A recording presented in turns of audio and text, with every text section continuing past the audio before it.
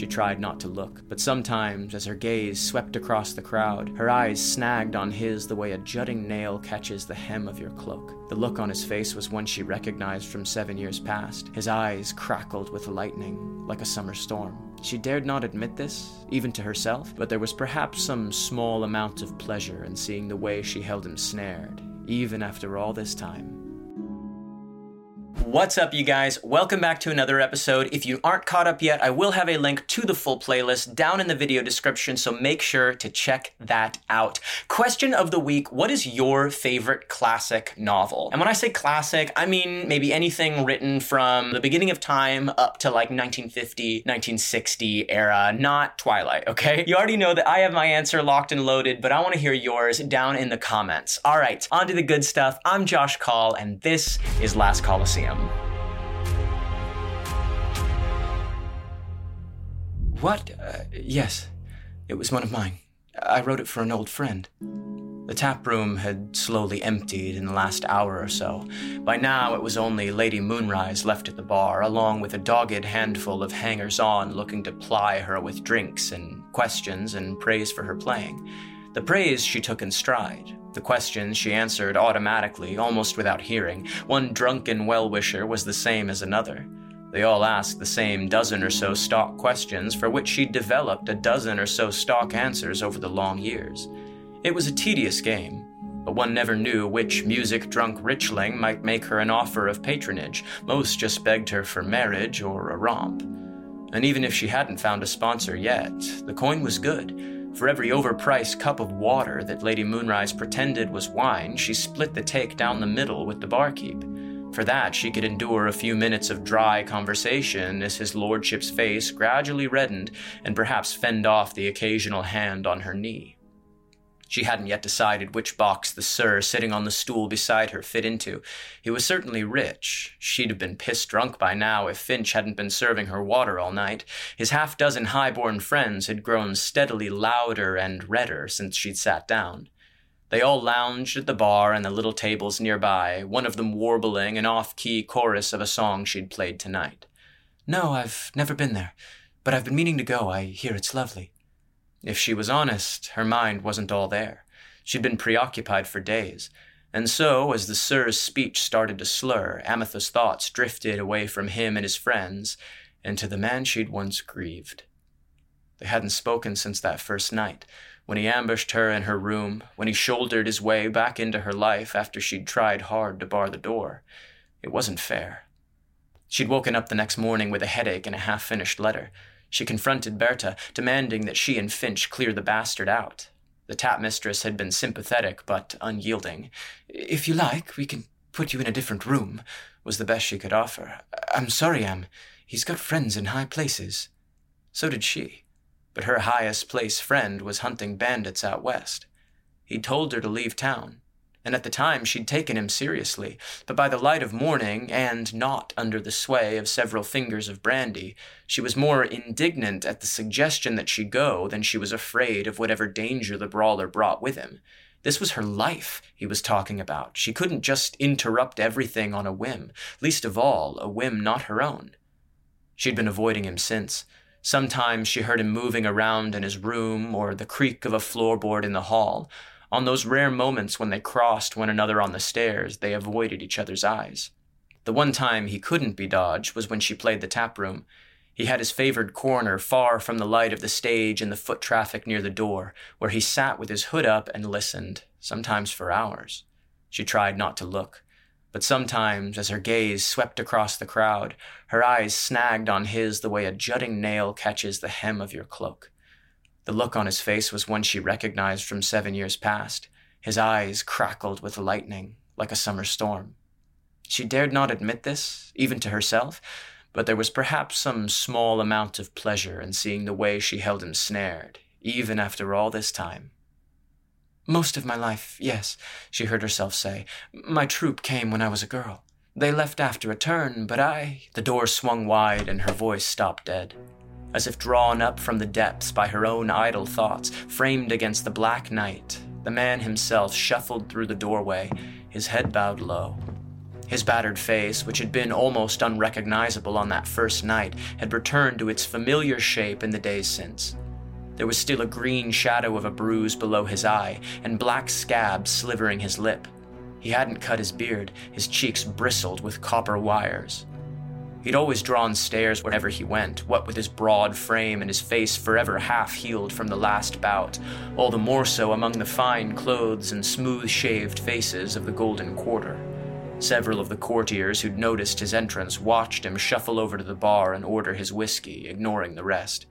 She realized she'd trailed off mid-sentence. "I fell in love with the city, so I decided to stay," she finished, color rising to her cheeks. The Sir leaned forward and laid his own well-manicured hand over hers. "She's a beautiful city, isn't she?" He rubbed his thumb against the back of her hand. She heard a scoff from down the bar. "If you've never been west of Cliffside," the brawler slurred under his breath. A slight frown flickered across the knight's features. Was that to me?" "Ignore him," Ametha told the Sir. "Like I was saying, there's plenty of ugly in this city," came Haytham's low reply. Her jaw tightened. "I'm not sure Sir Bryn was saying that there isn't," she said stiffly. Haytham looked up from his folded hands and ran her through with his heavy gray gaze. His lined face was expressionless, but she thought she saw a hint of jealousy hiding there behind his resting scowl. Bryn cocked an eyebrow at Ametha and bobbed his head toward the newcomer. "Friend of yours?" She blinked. "Forgive me," she replied, standing up and slipping her hand out from under his. "This is my old friend Haytham, but perhaps you'd know him better as—" "Just Haytham," the Reaper interjected. He looked at Am and shook his head minutely. "Charmed," the Sir murmured, extending a hand to shake. "And you're very right," he nodded, totally oblivious to his being insulted. "Wherever men gather en masse, we see their worst excesses play out between them. I think it was Cartissimus who said—" She didn't need her old talent for reading him to know that the brawler had stopped listening. Finch had just poured 3 fingers of whiskey into his tumbler. Haytham scooped the glass off the counter and drained half of it at a draught. Every eye was on the brawler. One of Bryn's flush-faced courtiers clapped a hand on Haytham's shoulder. The brawler stiffened. "What happened to your face, man?" slurred the courtier. "Pit fight," suggested one of the others. "Mugged." The Sir and his fellows all traded glances, their looks of surprise and concern exaggerated by drink. "Like you said, sir," he told Bryn, his face inscrutable. "Men's excesses." The Sir leaned in. "Where were you?" He was the least drunk of all of them by Ametha's reckoning, though not by any great stretch. He glanced over his shoulder. His sword belt lay discarded on one of the tables nearby. "Nowhere good," the brawler grunted. He didn't elaborate. "I've been thinking about traveling," Ametha announced, drawing the Sir's attention away from Haytham. "It's been a dream of mine to see the whole Dominion." "Well, you must visit the ice skates," Bryn replied, returning easily to their earlier conversation. "If you can bear the cold, they're a marvel of engineering." She watched Haytham out of the corner of her eye. The drunken courtier was still at the brawler's shoulder, eyeing him curiously. Am could practically smell the whiskey on his breath, even from 10 feet away. "Say, don't I know you?" "Don't think so," Haytham muttered without looking at him. The courtier scratched his chin. "No, sure I do. Have you ever been to Honey Hill?" Haytham glowered into his whiskey, saying nothing. "I swear I've seen your face someplace." "That's enough," Amethyst said under her breath. The Sir turned back. "Let him alone, Audrey. He's not looking for a tumble." The courtier's face flushed as the others cackled and pulled him back to their table. Sir Bryn turned toward Ametha, a rueful smile playing across his cheeks. "Apologies, lady," he winked. "Can't take the lads anywhere." They spoke for another few minutes. Ametha found that her gaze kept flitting back to Haytham at the end of the bar. He hadn't looked up from his drink. He slung back the rest of his whiskey and held up 2 fingers to Finch. The barkeep scurried over to refill his tumbler, and Haytham's hand thumped down on the counter. His calloused knuckles were scabbed black. She wasn't the only one who saw. Audrey's ruddy face broke into a wide grin. I knew you." He swaggered over and seized Haytham's forearm. "You're a pit fighter, aren't you?" Haytham whipped around. "I said you don't know me." He punctuated this by ramming the butt of his palm into the center of the courtier's chest. Audrey stumbled back and tripped over a chair. His tankard went flying and clattered across the floor. Immediately the others were all on their feet. Bryn pushed through to the middle of their semicircle. Audrey came up behind him, his doublet splattered with froth. He ripped a dirk from its sheath and snarled, "I could have you flogged for that." The fiddler leapt to her feet. The handful of patrons who weren't among the Sir's retinue gave shouts of surprise and scrambled back from the fray. Two of them scooped up their things and scurried out of the tap room, taking care to give Haytham a wide berth on their way out. The brawler looked like a cornered animal, his teeth bared, his knees slightly bent. Besides Audrey, the others hadn't drawn steel, but their hands hovered close to the blades on their belts. Amethyst slipped between the courtiers and interposed herself between the Sir and the brawler. "Enough of this!" She had one hand out to each of them. Both were red-faced and scowling, each glaring death at the other. "We've all been drinking," the fiddler said. "Let's not do something we'll regret." To the mead-soaked courtier she added, "Are you all right, sir?" Audrey reluctantly tore his gaze away from the brawler, still glowering, and nodded. "There," muttered Amethyst, as if that settled it. "Now, why don't I buy you all another round, and we let bygones be?" Her gaze flicked to Finch, who stood stricken behind the bar, his arms akimbo. "Get us another bottle, would you?" She looked at the Sir. His teeth were clenched, a vein in his temple throbbed. She knew that if it weren't for his trying to impress Lady Moonrise, they'd have all been in the streets, settling their dispute like dogs fighting over a scrap of gristle. Finally, he nodded. "Aye." He jerked his head to the bar, where Finch had just thumped down an amber bottle and twisted free the cork. His men somewhat begrudgingly gave their backs to Haytham.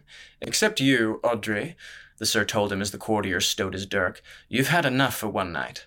Audrey grumbled, shooting an acid look at the fiddler as he followed the others to the bar. Am glanced back at the brawler. She saw the swirl of his cloak as he disappeared up the stairs. "Take it out of my pay, Finch," she heard herself say, and started up after him, the chatter of the courtiers echoing in her wake. She caught him at the top of the stairs. "What in hell was that?" He didn't look back. "Leave it alone, Am." He unlocked the door across from hers and pushed it open.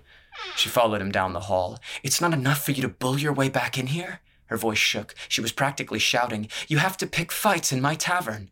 He hesitated. A muscle in his jaw twitched. His gray eyes met hers for half an instant. "I'll leave tomorrow," he grunted. He swept into his room. "Don't just walk away from me!" The door slammed shut. She almost charged in after him, but caught herself. She'd loved him once, aye. But behind those familiar iron eyes he was a stranger. And he was waist-deep in his cups. And he said he'd go. That was what she'd wanted, wasn't it? Amethyst had spent years building her neat little life here, making her name and spinning her song. And along came Haytham, back from the dead, to smash all that to flinders. Good riddance. She leaned back and tipped her head up against the wall. A wave of lethargy swept through her. Her arms felt weighted down with bricks. She knew she ought to go back down and make her profuse apology for her old friend's brutishness. If there was any hope at all of recovering her chances at patronage with the Sir, that is. And she'd left her fiddle under the bar. She pushed herself off the wall and turned toward the stairs. His door opened. Her back was to him. She felt his gaze hold steady on her as she reached the end of the hall. "You said you'd leave." Am paused with one hand on the railing. "Not sure how I can afford to leave with you picking fights with my sponsors," she muttered. She didn't look back, but neither did she start down the stairs. "He wasn't going to be your sponsor." Now she did look back. "And how do you know that?" He hadn't moved from the doorway. He'd stripped off his old cloak. He looked somehow less dangerous without it. Like the old Haytham. She fought hard to keep those memories at bay. The old Haytham. The love notes they'd traded under aliases, their furtive meetings by candlelight, the first time he'd loved her under a moonless sky. "I saw the way he looked at you," Haytham murmured. "How's that?" He didn't answer. He didn't need to. It was the same way he was looking at her right now. Those brooding features were only a little less legible to her now than before, like a familiar sign weathered by age and the elements. She could guess at the parts that had faded with time. And she remembered that look well, like earth and heaven both began and ended with its object.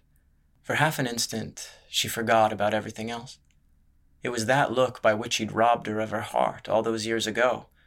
He hadn't been the last to give it, nor the first. Indeed, it was the other one who'd held her attention once, which had made such a mess of things for a time. But she'd learned well and learned hard. When Hatham set his eyes on something, the very angels of heaven couldn't stop him. She didn't blink. She gripped the railing on the stairs with one hand like a lifeline.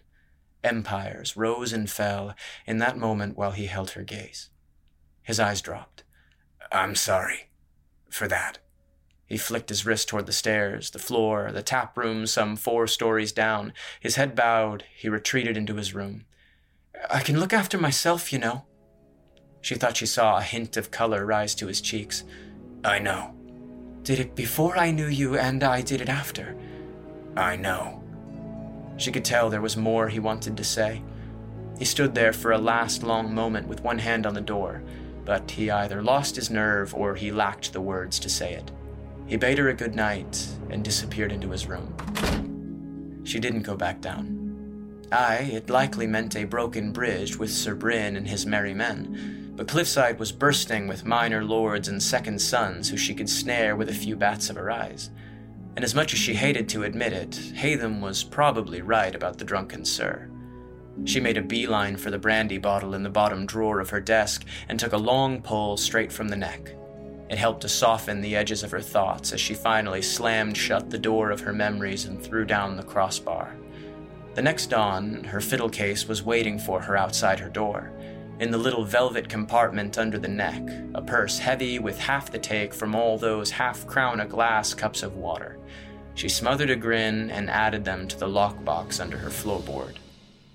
Thank you guys so much for listening. If you haven't already, make sure to hit subscribe and the notification bell. And if you're listening on podcast, please leave a 5-star review. It really helps this story to reach more people. I remember I read East of Eden by John Steinbeck a couple of years ago, and I was absolutely blown away by it. The entire book is both semi-autobiographical about his family growing up in the Salinas Valley, but it's also an allegory for the opening chapters of the book of Genesis. It is crazy, especially if you know your Bible history. So I highly recommend it if you haven't read it. If you have, let me know what you think down in the comments, and I will catch you guys next week.